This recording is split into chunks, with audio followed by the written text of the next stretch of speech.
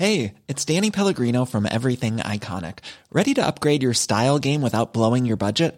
Check out Quince. They've got all the good stuff, shirts and polos, activewear, and fine leather goods, all at 50 to 80% less than other high-end brands.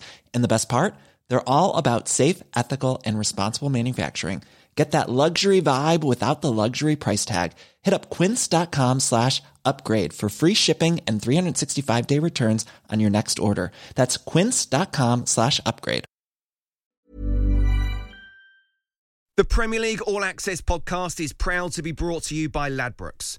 Stay ahead of all the big games in the best league in the world, the Premier League. With the latest odds, form guides, expert opinions and more, the fans are the players at Ladbrokes. Are you in? Let's go.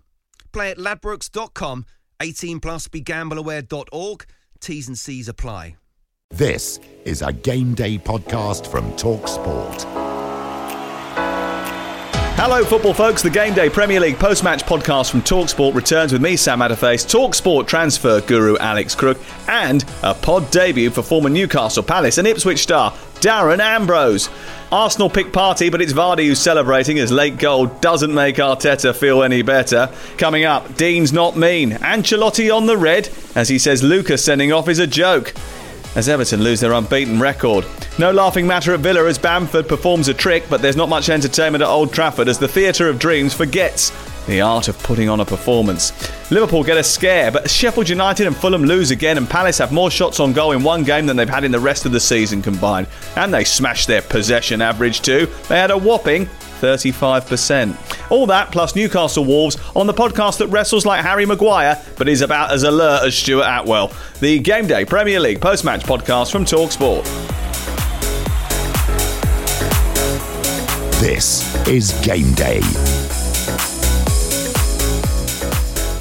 Hello, Darren Ambrose. Welcome to the podcast.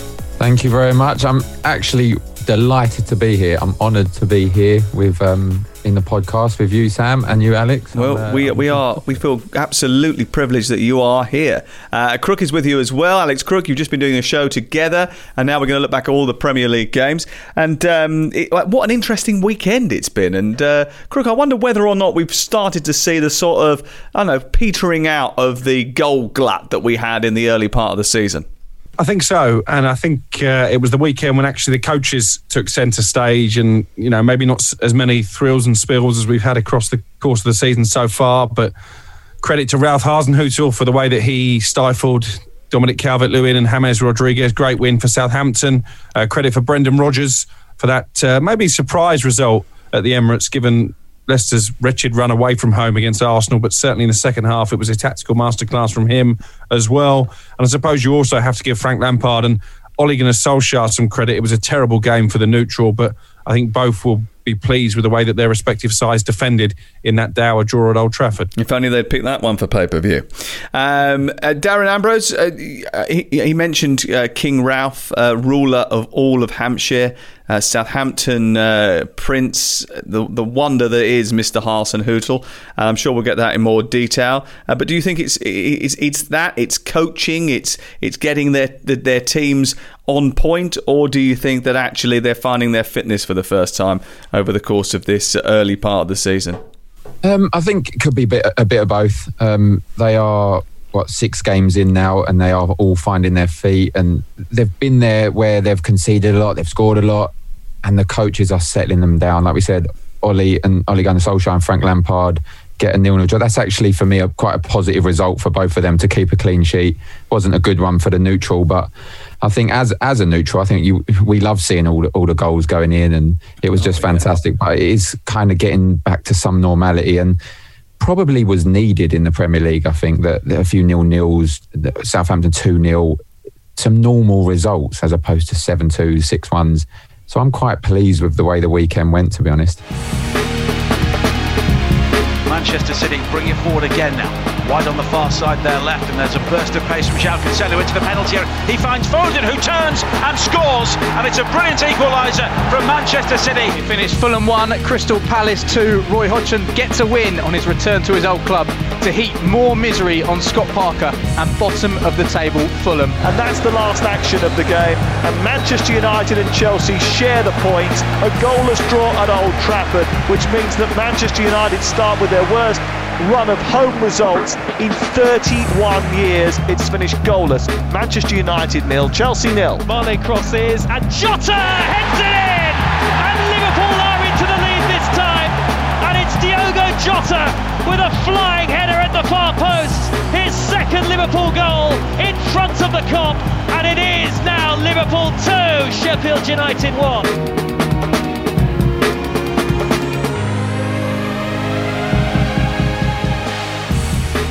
Let's start with Super Sunday and the match that no one saw. Arsenal versus Leicester, and Arsenal clearly didn't see Jamie Vardy, did they? Leicester's first win at Arsenal since 1973, and actually, let's be clear about it, it could have been 2-0, couldn't it? Because it was a bit of a tactical masterclass from Brendan Rodgers. You can criticise Leicester for not being great in the first half and being a bit toothless. They're very deep, whatever. Arsenal looked in control of the game. However, they came out in the second half. They were a little bit different. He made the changes. All of a sudden, Jamie Vardy pops up with a goal and actually probably should have made it too.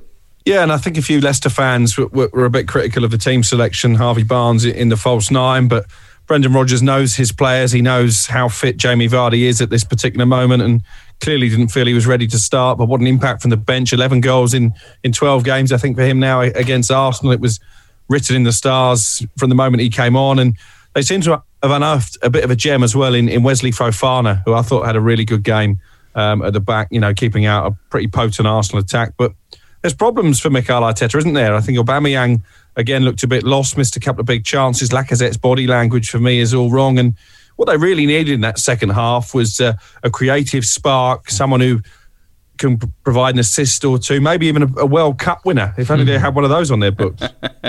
I think you're being facetious, aren't you? Because Mesut Ozil has been left out of the Premier League squad. You did say they kept out a potent Arsenal attack. I mean, let's be clear, they've scored the same number of goals, Arsenal, as Newcastle this season, just the 8. They've scored the same number of goals as Crystal Palace, which is remarkable. Why are Arsenal, Darren Ambrose, not scoring goals? The form of Aubameyang is a big factor in that. Since he signed his new contract, he seems to have just taken his foot off the gas, and I don't know why. I don't know, can't put my finger on it. Arsenal were very poor today, in my opinion, and Leicester deserved the victory. And we see it. We were sat downstairs, and you just see Jamie Vardy coming on, and that game was crying out for someone like that to come on and unlock the defence and just put a bit of fear and terror with his pace. And he loves playing against Arsenal, as Alex said, 11 goals against them now. And I don't know what Bert Leno was doing for the goal, and I think he was out of position quite often in the game. I think there's a few 40, 50-yard shots. James Maddison kept spotting him off his line and trying to tip it over the top of his head.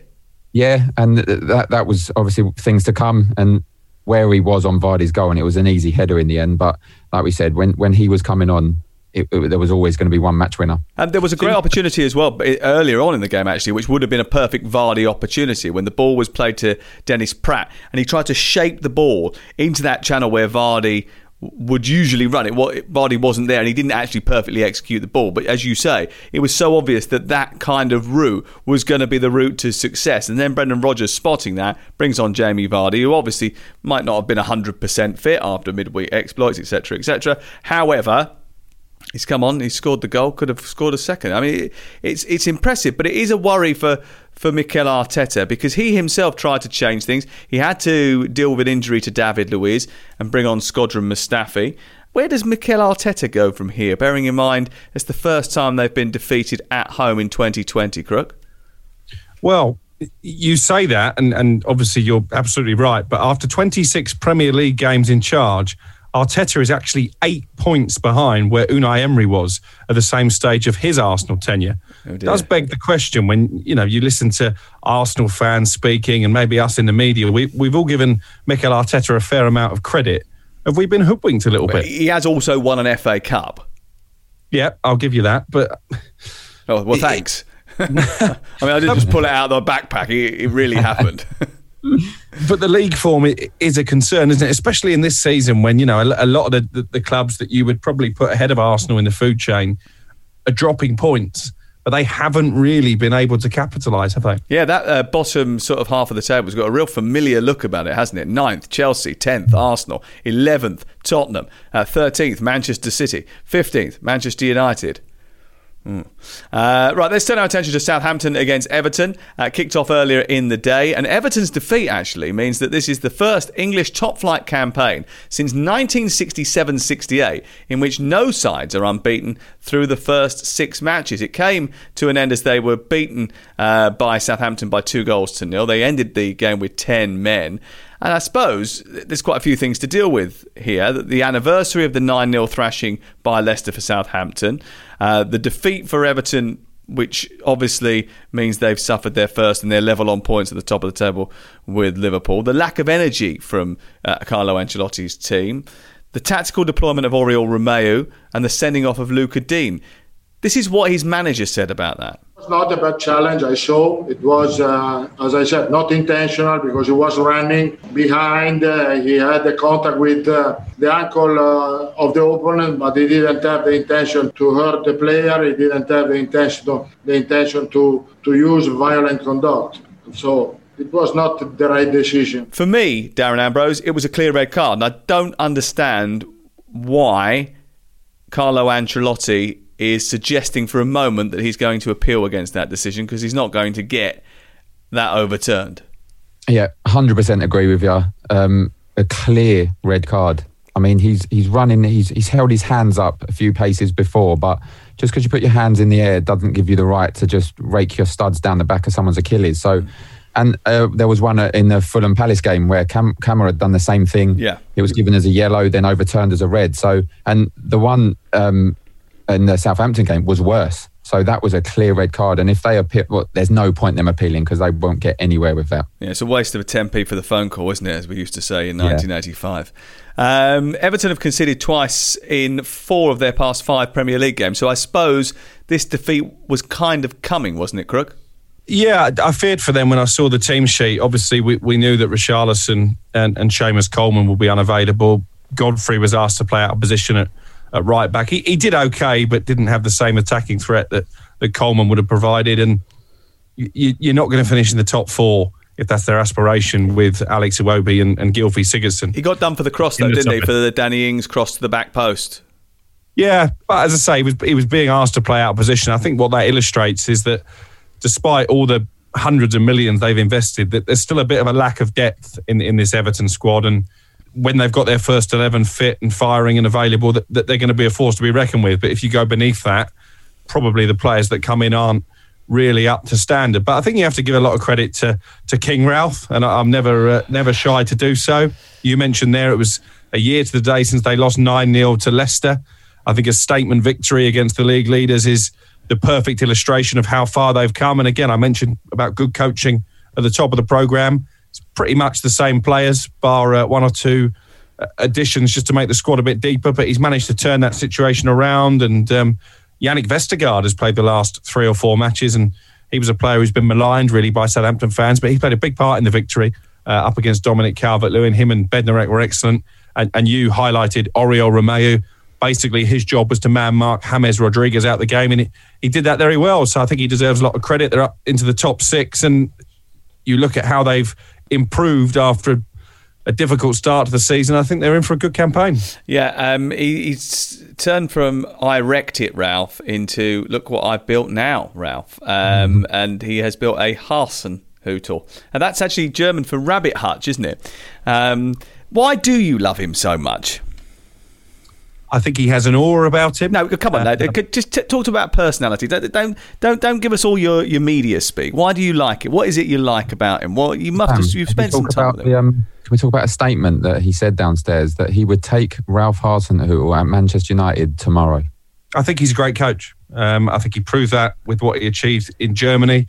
He inherited a mess of a team when he replaced Mark Hughes, who in turn had replaced the Argentine whose name everybody forgets Mr. Pellegrino, who had inherited a mess from Claude Puel. So basically, he had the dregs.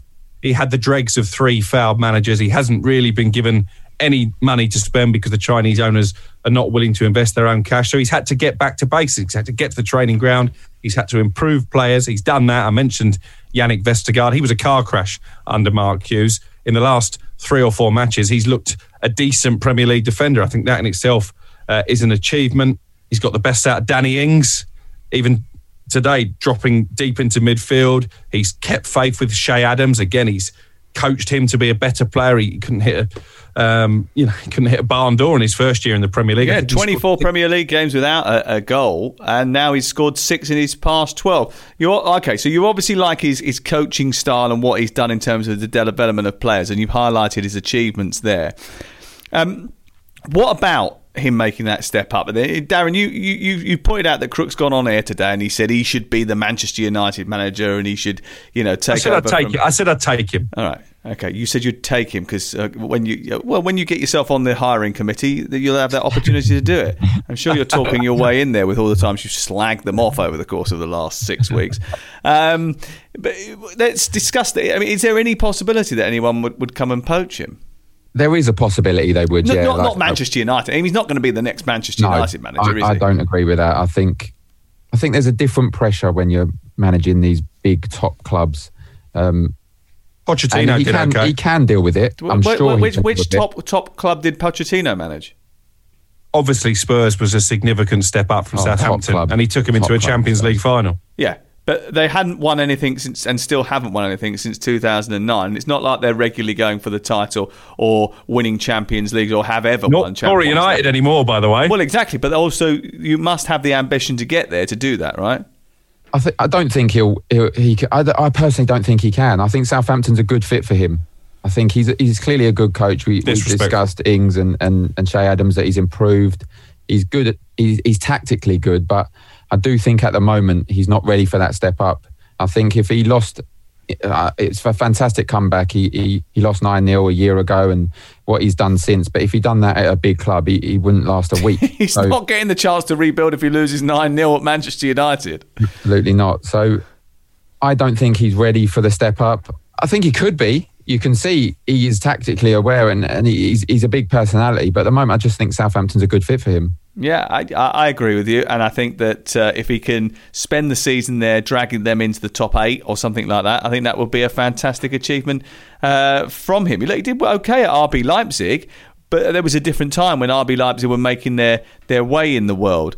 So it'll be interesting to see how well he does. And I think if you factor in that Carlo Ancelotti couldn't get a job in the top 4, 5, 6 of English football and has gone to Everton in order to try and make a statement, the calibre of managers that Manchester United should be and could be looking at if they do decide to make a change, or if and when they do decide to make a change, I think it will be a little bit higher in terms of experience and achievement than Ralph Hasenhüttl. That's just my view. I'm not necessarily saying it definitely won't happen. Wolverhampton Wanderers drew 1-1 with Newcastle United, an absolute thriller of a game for a Sunday afternoon. Jacob Murphy's late free kick. Rui Patricio, talk to me about covering the near post, Darren Ambrose. Yeah, he'll be very, very disappointed with that. I think he got his wall set up all wrong. It's a shame for him that the camera angle was perfectly behind, and you could just see he didn't even have to bend it, Jacob Murphy. He literally had to pass it into the bottom corner. So not only did he not cover that side, he then stood too far over the other side of the goal. So it was an easy finish, and he'll be really disappointed with that. And with Leno that we spoke about, goalkeepers are tending to make a lot of mistakes and being out of position. So that obviously needs to be sorted. Good free kick, but an easy finish. I think any free kick taker would look at that and go, I could have just passed that in like he did. And the wall didn't do him any favours. It was knee height. You can control that at 10 yards if you stand there, but he kind of moved out the way. So they'll all be very disappointed with that, Wolves. And that was a significant moment because it was right at the end of the game, and Raul Jimenez had put them in front with what was a fantastic goal. 10 minutes from time, edge of the penalty area, on the half volley, smack into the top bins, and he's shown once again why lots of people were talking about him, Crook, because, I mean, he's been directly involved now in 27 Premier League goals since the start of last season. Twice as many than any other Wolves player.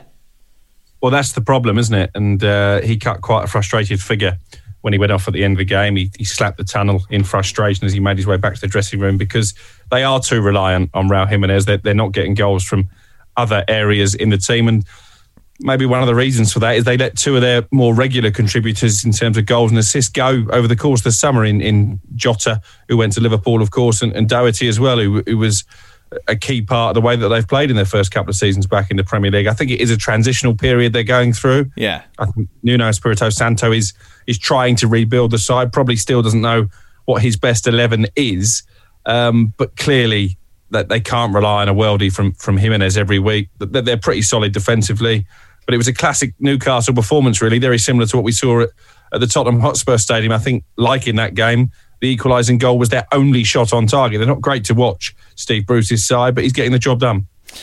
Yeah, and I think that as far as Wolverhampton Wanderers are concerned, I think if he does manage to make that team click, which I think he probably will do over the course of the season, because he works very hard on the training ground, Nuno Espirito Santo, a bit like Ralph Hasenhüttl, in that he's very dedicated to his methodical preparation.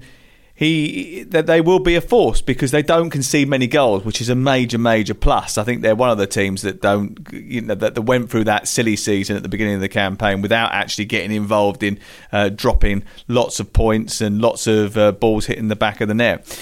Newcastle lined up in pretty ambitious shape. They're your former club, Darren Ambrose, but actually, again, very, very tame. And Wilson looks like the only threat. Obviously, there's been a lot of discussion about Steve Bruce and the fans having or not having him. What do you think as a former Newcastle player, and what you experienced when you were on Tyneside, watching that sort of being served up? Yeah, they will not like that. The fans will not like that type of football. They'll be very, very disappointed with a goal. Let's talk about the defending on the goal. It was an outstanding finish from Jimenez, but the defending was awful. You've got the number 9, the best goal scorer, who dropped to the edge of box unmarked and controlled it unmarked and volleyed it into the corner. You know, that is very poor defending. I think Steve Bruce will be very disappointed with the way they handled that, but they won't like it. Newcastle is renowned for attacking football. They like it, and to have hardly any shots on goal, and you know your only goal is the free kick, and even that was basically given to them by Wolves, because it was an easy one for Jacob Murphy to put into the bottom corner. Might be doing him a bit of disrespect there, because he still had to do that, but they're not going to like it. And there's a lot of animosity around the owner, and rightly so. And I do feel for Steve Bruce a bit, because he gets a bit of the flack as well. It's more against him than for him. But when you're serving up games like that, I think it's justified. Crook, if you had the choice, would you choose a season ticket at Crystal Palace or a season ticket at Newcastle? I'd probably just about go for Newcastle, because I like watching Callum Wilson. I think he's a very clever striker, and Ryan Fraser as well can provide a bit of dynamism, and Sam Maximan. So, you know, they have the attacking threats. Steve Bruce, for whatever reason, just doesn't choose to use them to the best of their capabilities. But yeah, I think I'd rather watch Newcastle than Palace. I thought when I looked at their lineup, I thought, he's looked at the Wolves team, and Saiss has been playing as left wing back, right? And I thought he's decided he's going to go for it down the right-hand side and try and create down that corridor, because he thinks that Saiss might leave a bit of space in behind, or he's a bit more get-at-able than the regular left-sided players that they've played there. Vinagre, obviously Johnny's injured, etc., etc. But it wasn't very exciting at all, was it? I mean, despite the fact they got Murphy, Sam Maximan, Callum Wilson, Fraser, Lewis likes to get forward, Almiron, all in the team at the same time. It seems very strange that you've got that many creative players, yet you can't create very much. And I think that will be high on the list of Geordie fans' disappointments. Wolves are at home again, by the way, in their next outing. They take on Crystal Palace, and that'll be another thriller. 8 o'clock on Friday night, which you can pay for. Fantastic. While Newcastle are back at St James's Park, they play Leeds Everton at 2 o'clock on Sunday afternoon. Hey, I'm Ryan Reynolds. At Mint Mobile, we like to do the opposite of what Big Wireless does. They charge you a lot, we charge you a little. So naturally, when they announced they'd be raising their prices due to inflation, we decided to deflate our prices due to not hating you. That's right. We're cutting the price of Mint Unlimited from $30 a month to just $15 a month. Give it a try at mintmobile.com/switch. $45 up front for 3 months plus taxes and fees. Promo rate for new customers for limited time. Unlimited more than 40 gigabytes per month. Slows full terms at mintmobile.com. Hiring for your small business? If you're not looking for professionals on LinkedIn, you're looking in the wrong place. That's like looking for your car keys in a fish tank. LinkedIn helps you hire professionals you can't find anywhere else, even those who aren't actively searching for a new job but might be open to the perfect role. In a given month, over 70% of LinkedIn users don't even visit other leading job sites. So start looking in the right place. With LinkedIn, you can hire professionals like a professional. Post your free job on linkedin.com/people today. The Premier League All Access podcast is proud to be brought to you by Ladbrokes. There's a lot more to those 90 minutes than what goes down on the pitch. With the latest odds, form guides and expert opinions, you'll know the score with Ladbrokes. Odds update on Talk Sport with Ladbrokes. Are you in? Let's go. Play at ladbrokes.com, 18 plus, begambleaware.org. T's and C's apply.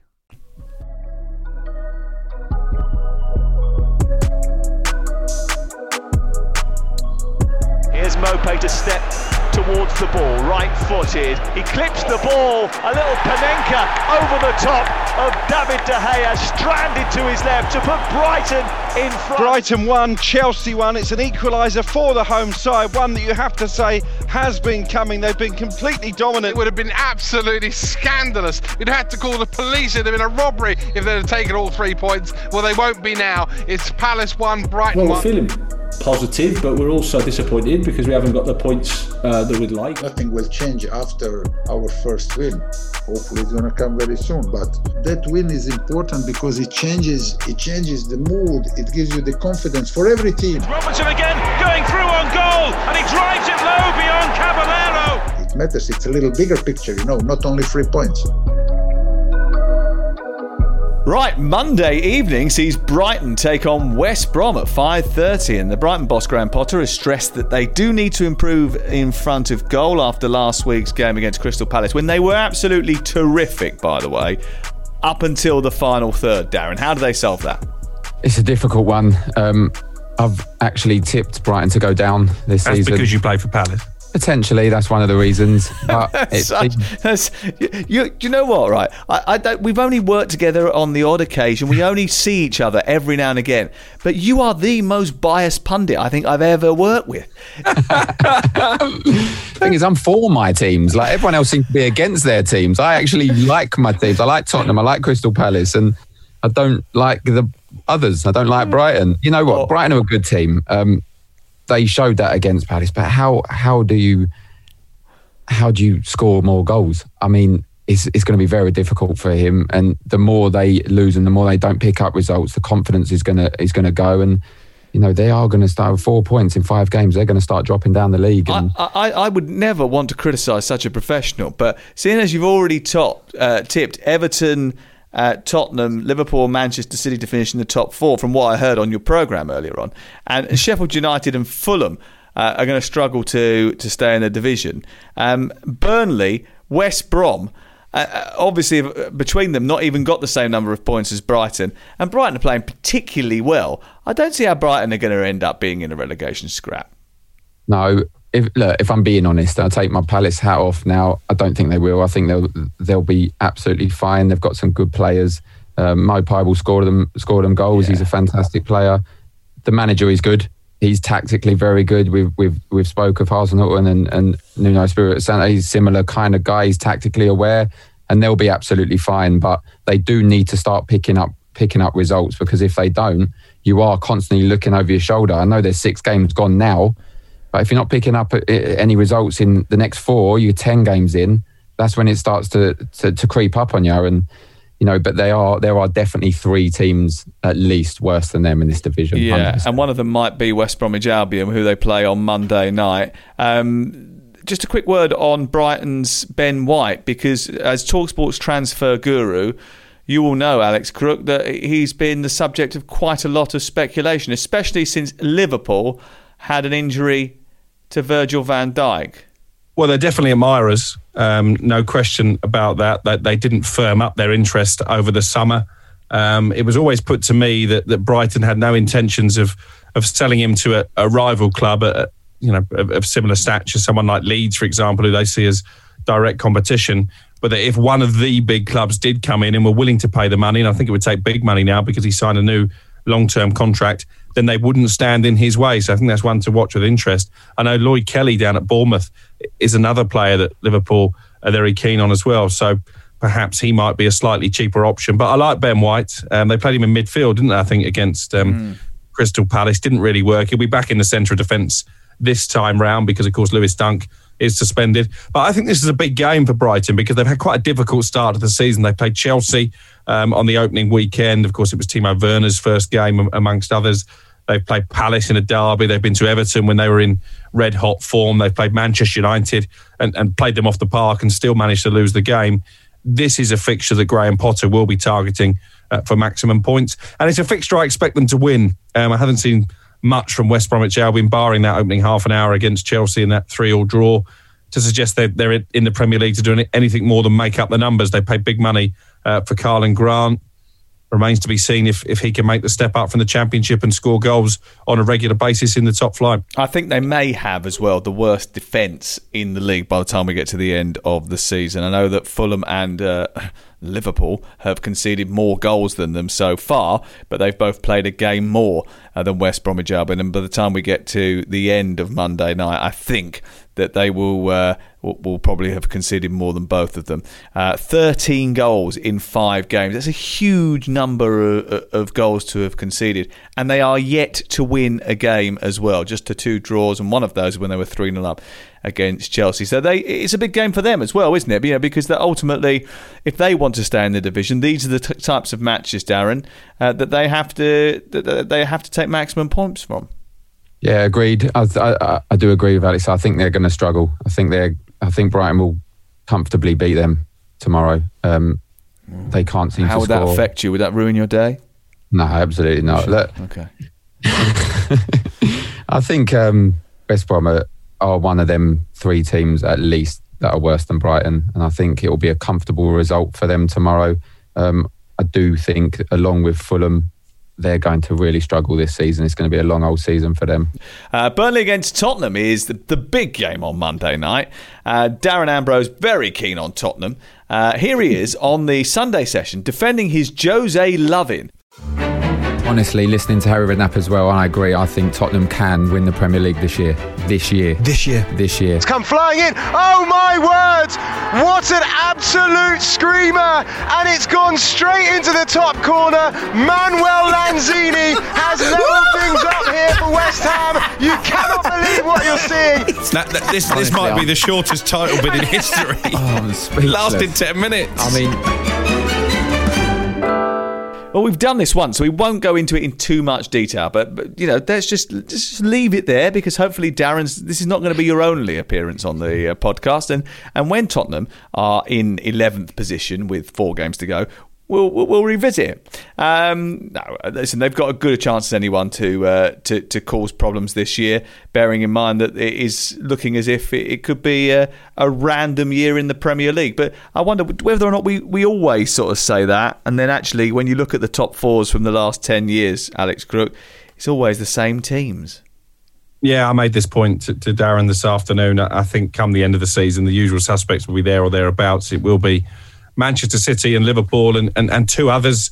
You wouldn't bet against it being Tottenham and Manchester United. Equally, it could be Tottenham and Chelsea, but I don't see Everton or Leicester or Southampton, who are up in the top 6, being able to sustain it. But I need a Tottenham winning this game because probably like everybody up and down the country, my fantasy football team has been an absolute disaster so far this weekend. I've got Son, I've got Harry Kane. You would think going into the weekend this would be one of the bankers, the way that Spurs have started the season. And I worry a bit for Burnley because it's been a difficult opening to the campaign for them. They haven't really allowed Sean Dyche to go out and strengthen the squad. So the very attritional way that they play, they'll probably grind out enough points not to go down. But I think this could be one of those seasons more than any other where they are looking nervously over their shoulders. Well, this is the anniversary of his appointment as the Burnley manager. It's his 8th year in charge. He says that the poor start to the campaign has given him no cause to stray from the blueprint that has served him so well in those 8 years. He's the longest serving manager in the Premier League currently. But, you know, they haven't had the best of starts, have they? I mean, they lost Leicester 4-2 in the opening match of the season. They lost 1-0 at home to Southampton. And remarkably, they lost 3-1 at Newcastle. Takes some doing that, doesn't it? For me, I said we predicted teams and managers to be the first to go, and I predicted Sean Dyche would be the first manager sacked this season. That's not that. I haven't heard that. I haven't heard anybody say that. The reason being, it's nothing really to do with Sean Dyche. I think he's a fantastic manager. It was more that I from an outset, you can see the relationship is kind of broken down for some reason. Yeah, it's fracturing, isn't it? Yeah, and I think they're looking for any excuse. But I think if they do sack him early, you know, Burnley are going to have a lot of angry supporters, angry media, because he's done a fantastic job there. But I think if he doesn't pick up a few results in the next few games, the pressure's going to be mounting on him solely because of that relationship. And that's not to say that would be a terrible thing for Sean Dyche, because I think he'll have many suitors that want to get him on board as their manager. So it could be a plus for them. But like you said, the start they've had is not been the greatest. I think they spent no money, if I'm right. So they didn't sign anyone, and they're just trying to get along until January, and potentially they could sign someone there. So it's a long season for them, and they could be struggling. I agree with you. We're in sacking season now, aren't we? Normally going into this November international break is a time when possibly chairmen get a bit itchy if they haven't made the great start of the season. I actually think Scott Parker, my old friend, might be the first manager to be sacked. You look at the start that Fulham have made with a relatively kind fixture list, and he has been backed in the transfer market. They already look doomed, don't they? And they've shown in the past, the owners there, they can be ruthless. I think they had 3 managers in their last season in the Premier League. I like Scott Parker as a person. I know Darren does as well, but yeah, I'd be a little bit worried for him at this stage. Sorry, why is he your old friend? Because I said, do you not remember on this podcast that if they didn't go up in that Championship playoff final, then he may well pay the price for his job then. Sorry, yes, you've made so many bold predictions on this podcast that they just all merge into one. Yes, indeed. Disagree with me on this one? What about him being the first manager to be sacked? Yeah. Yeah, I do. And I tell you why I do. Because I don't think anyone will get sacked. I don't think any club will sack their manager before the new year. And the reason I believe that to be the case is because I don't think that the clubs have got the money to do it.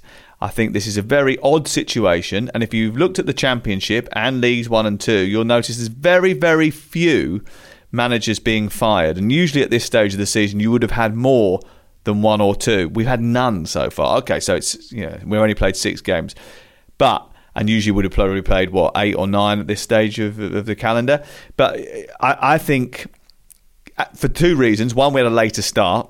And the other reason is the financial concerns. I don't think people will pull the trigger as early over the course of the campaign. I think there'll be less sackings this season. But I think we'll wait and see. There's no pressure on Jose Mourinho, though, because at the moment, everything seems to be fine, although he did have quite a grumpy day in front of the cameras previewing this match, despite the fact that Tottenham are on a 9-match unbeaten run in all competitions. They've scored 19 goals in the past 4 matches. Quick prediction for Burnley-Tottenham? I think Spurs will win, and actually they might be one of the clubs who have benefited from the fact that they've had these Europa League games, because you've mentioned about various teams being short of match fitness. Obviously, those Europa League games, which effectively have been pre-season friendlies with a competitive edge, have allowed them to play their way to full match fitness. Darren? I don't really want to predict Tottenham, because the last prediction I made of Tottenham went drastically wrong. But I am going to predict, and I think it will be a comfortable win for them. I think there'll be goals. Hopefully Bale gets on the goal scoring sheet, and you know everyone wants to see the Bale of old. So hopefully he comes on. I think it'll be a 3-1 victory for Tottenham. Okay, let's look back at the action from Old Trafford, where the VAR went missing because apparently Saturday night's all right for fighting.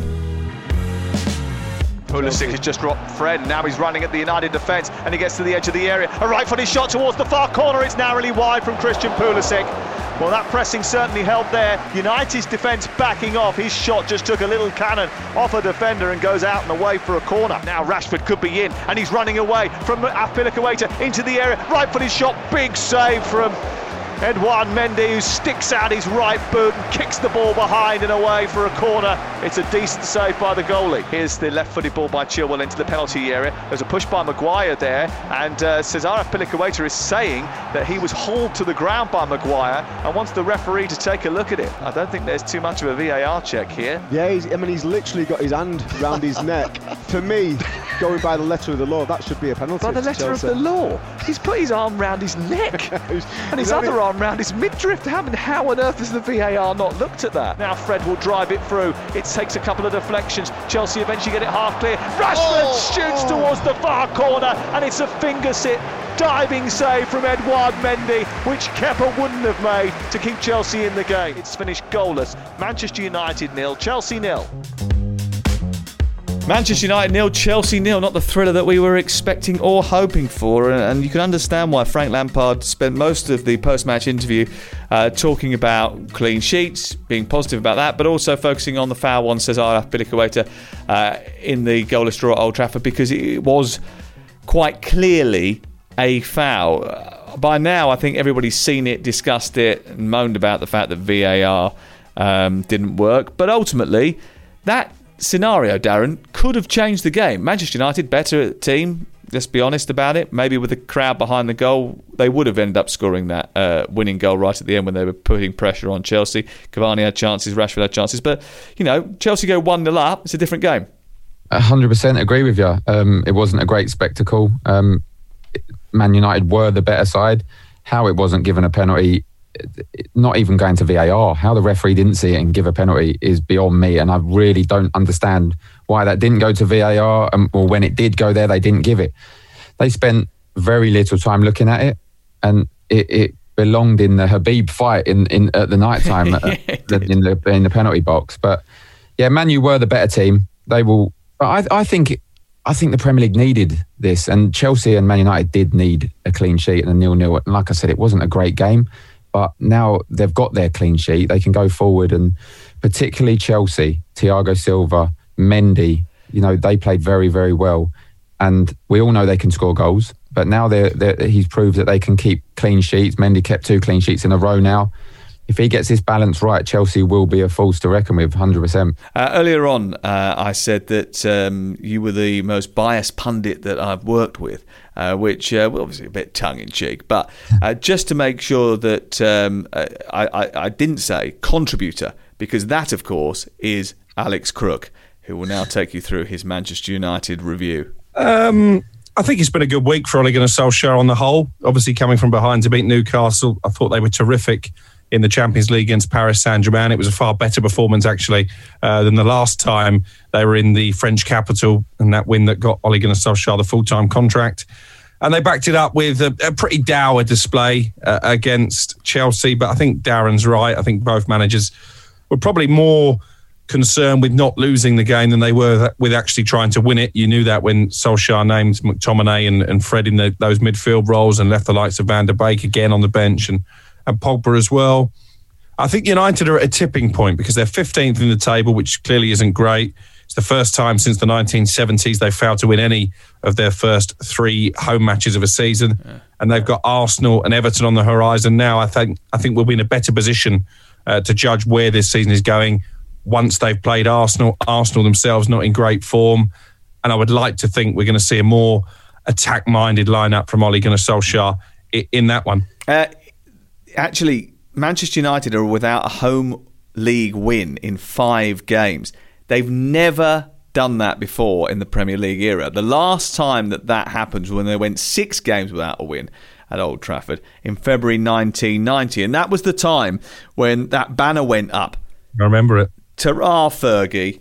4 years of excuses or 3 years of excuses or whatever it was. And it required Mark Robins to come up with that magic moment and United to go on and win the FA Cup final in order for him to keep his job. So I just wonder whether or not you think that Solskjaer similarly needs something special to happen for him this season in order for him to keep his job? Well, the issue is that he's had those special moments. I mentioned that night in Paris and that Rashford penalty winner, arguably the most iconic moment. They're not trophies, though, are his they? managerial career. No, they're not. But he's had a lot of minor glories. The wins against Manchester City last season, even being the first team last season to stop Liverpool winning a game. But they never seem to build from those. They've got the win in Paris in midweek, and then they've produced a pretty negative performance at home to Chelsea. Yeah, but he said to me that actually he was pleased because the last time they went to Paris, they came back and they were dreadful for the rest of the season. Whereas, they've come back and they've got a point against Chelsea, albeit not a victory, but they've got a point. Yeah, but they need to start stringing a run of wins together. And I know they had that wonderful unbeaten run at the end of last season, when I think the fixtures were quite kind to them and they were helped by Leicester falling away and Chelsea almost throwing away their top 4 place as well. But they need to find a level of consistency, especially at home. Away from home, was it 10 wins on the bounce? On the bounce, away fantastic. From Old Trafford? Yeah, I mean, maybe it's because of the crowd. Chelsea.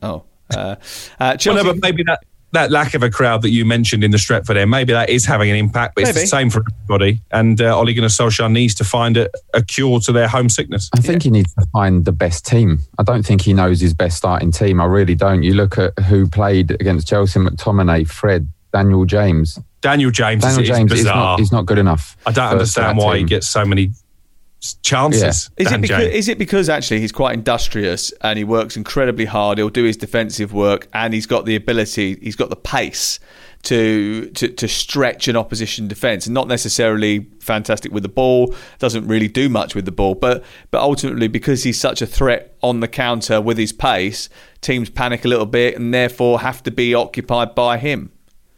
Yeah, but I just don't think he utilises his pace that well either, to be honest. He's a very, very quick lad, but I do agree that he works very hard for the team, and I think that might be a factor as why he's playing so much. But when you got Pogba and Greenwood, who's got immense pace as well, Van der Beek, who is the forgotten man, 45 million, he can't even get near the team. I just don't understand why this is. You got Martial to come back, you got Cavani coming on as well, and he showed his goal scoring instincts, and he'll be a good player for them. But I just don't think he knows his best 11, and he should know that by now, 100%. Chelsea kept their first clean sheet in the Premier League outside of London since a goalless draw at Leicester on the final day of the 2018-19 season. Ah, dear. Great save by Mendy, by the way. I thought he was excellent. 2 good saves. I mean, he did try and kick it in his own net, but that was just for jokes. Right, Liverpool-Sheffield United. Liverpool winning by 2-1 eventually. The best goal of the day, I think, actually, on Saturday was scored by Mohamed Salah, and it was ruled out for offside. And it was a wonderful little touch and smack past the goalkeeper, Aaron Ramsdale.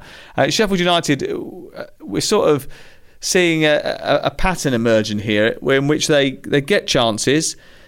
They occasionally score a goal, but ultimately they never seem to be able to post any points on the board. Just the 1 point so far this season. They got themselves ahead in this game.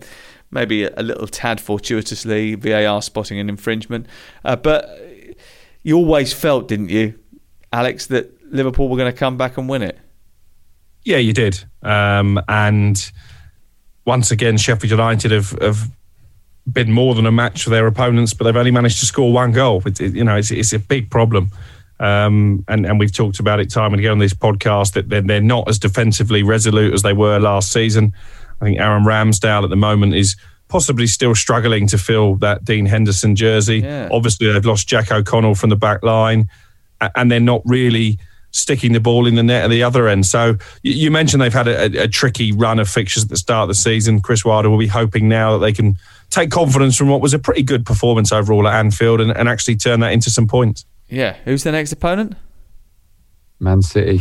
Well, the next 3: Man City, Chelsea, West Ham. That is. You thought they'd had tricky opponents up until now. Let's talk about Fulham Crystal Palace. Saturday, 3:00. Palace walking away with the points, but more impressive than that, Darren Ambrose, they had 9 actual shots on a goal. You know what? I think you said it at the start of the podcast. It's the most shots they've had in 2 years under Roy Hodgson, which is incredible, really. If you think of the forward players... As in all the shots they've had in 2 years? Yeah, put together, yeah. If you look at the forward players they've got, that's outrageous, really. And prior to that game, prior to the Fulham game, I think it was 1 shot on target in 3 games. We mentioned it last week. It was they had 1 shot on goal in a derby match, which was from a penalty, which is ludicrous. Yeah.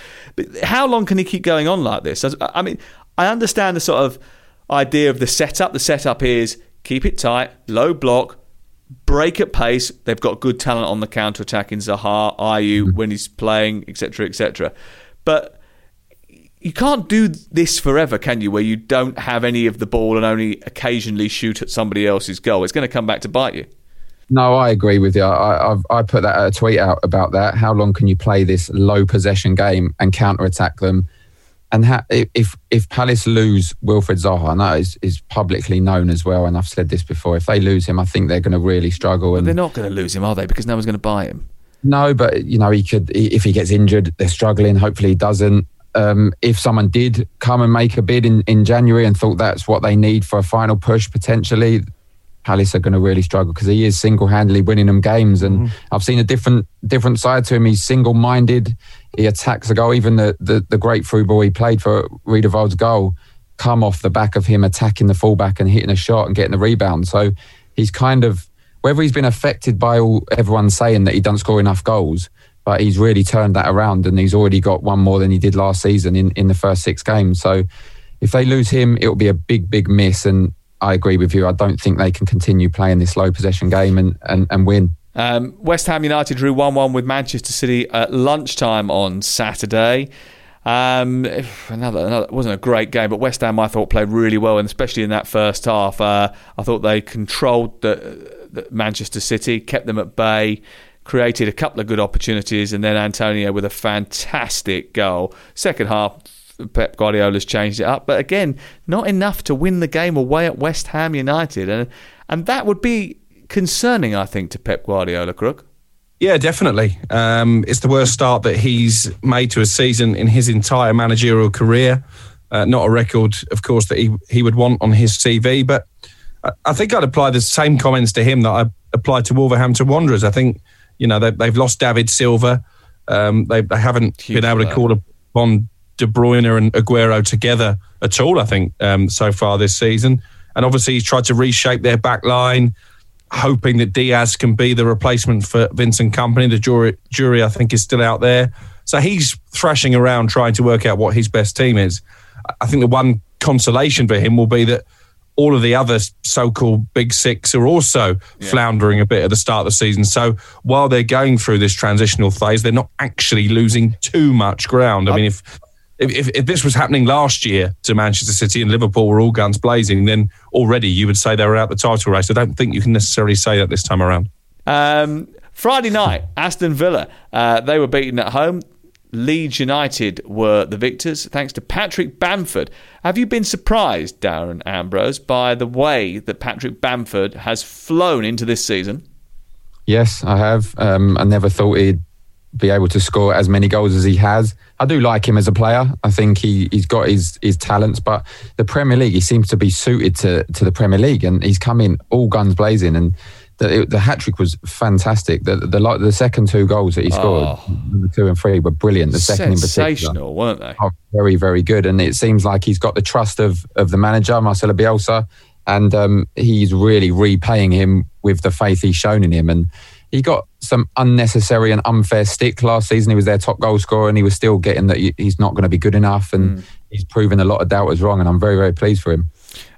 You missed each other at Crystal Palace, didn't you and Patrick Bamford? But he played 6 games in the league at Selhurst Park on loan and scored 0 goals.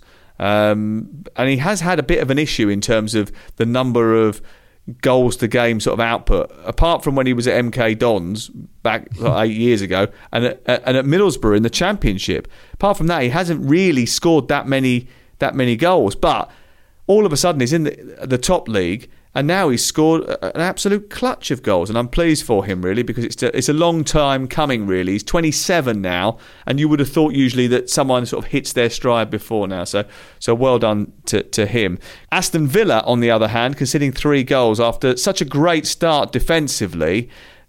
I suppose Dean Smith will be rightly a little bit disappointed with their performance in that game, because although the goals were good from Bamford Crook, actually there were a couple of opportunities to get in and do something about it before it became a real issue. Yeah, and that's been unusual for Aston Villa post-lockdown because we've mentioned on the podcast before they've made a concerted effort to tighten up defensively. So you're right, Dean Smith will be disappointed. I don't think he'll be overly concerned, though, because it was a very tight game up until that final half an hour when Bamford started to run riot. I still think they probably made a better start to the season than most people, even Smith himself, would have expected. So they'll put that down as a bad day at the office, and I'm sure they'll be ready to go again. Just on Bamford, should we now start to be talking about him as a possible candidate for a place in the England squad? Gareth Southgate says he picks players on form. There's nobody in better form than him at the moment. So who's he going to get in ahead of? Well, that is the conundrum, isn't it? But it's just one that I thought I'd throw out there. Yeah, okay. Darren Ambrose, thank you very much. Great debut. Alex Crook, we'll see you later in the week. We'll have another podcast for you when you are on your way home on Thursday, when we'll be joined by Darren Lewis as we preview all the weekend's footballing action from the Premier League. Please rate and subscribe. If you aren't doing anything else this week, you could check out the Game Day feed. We've got extra episodes of Up Front for you to download as well.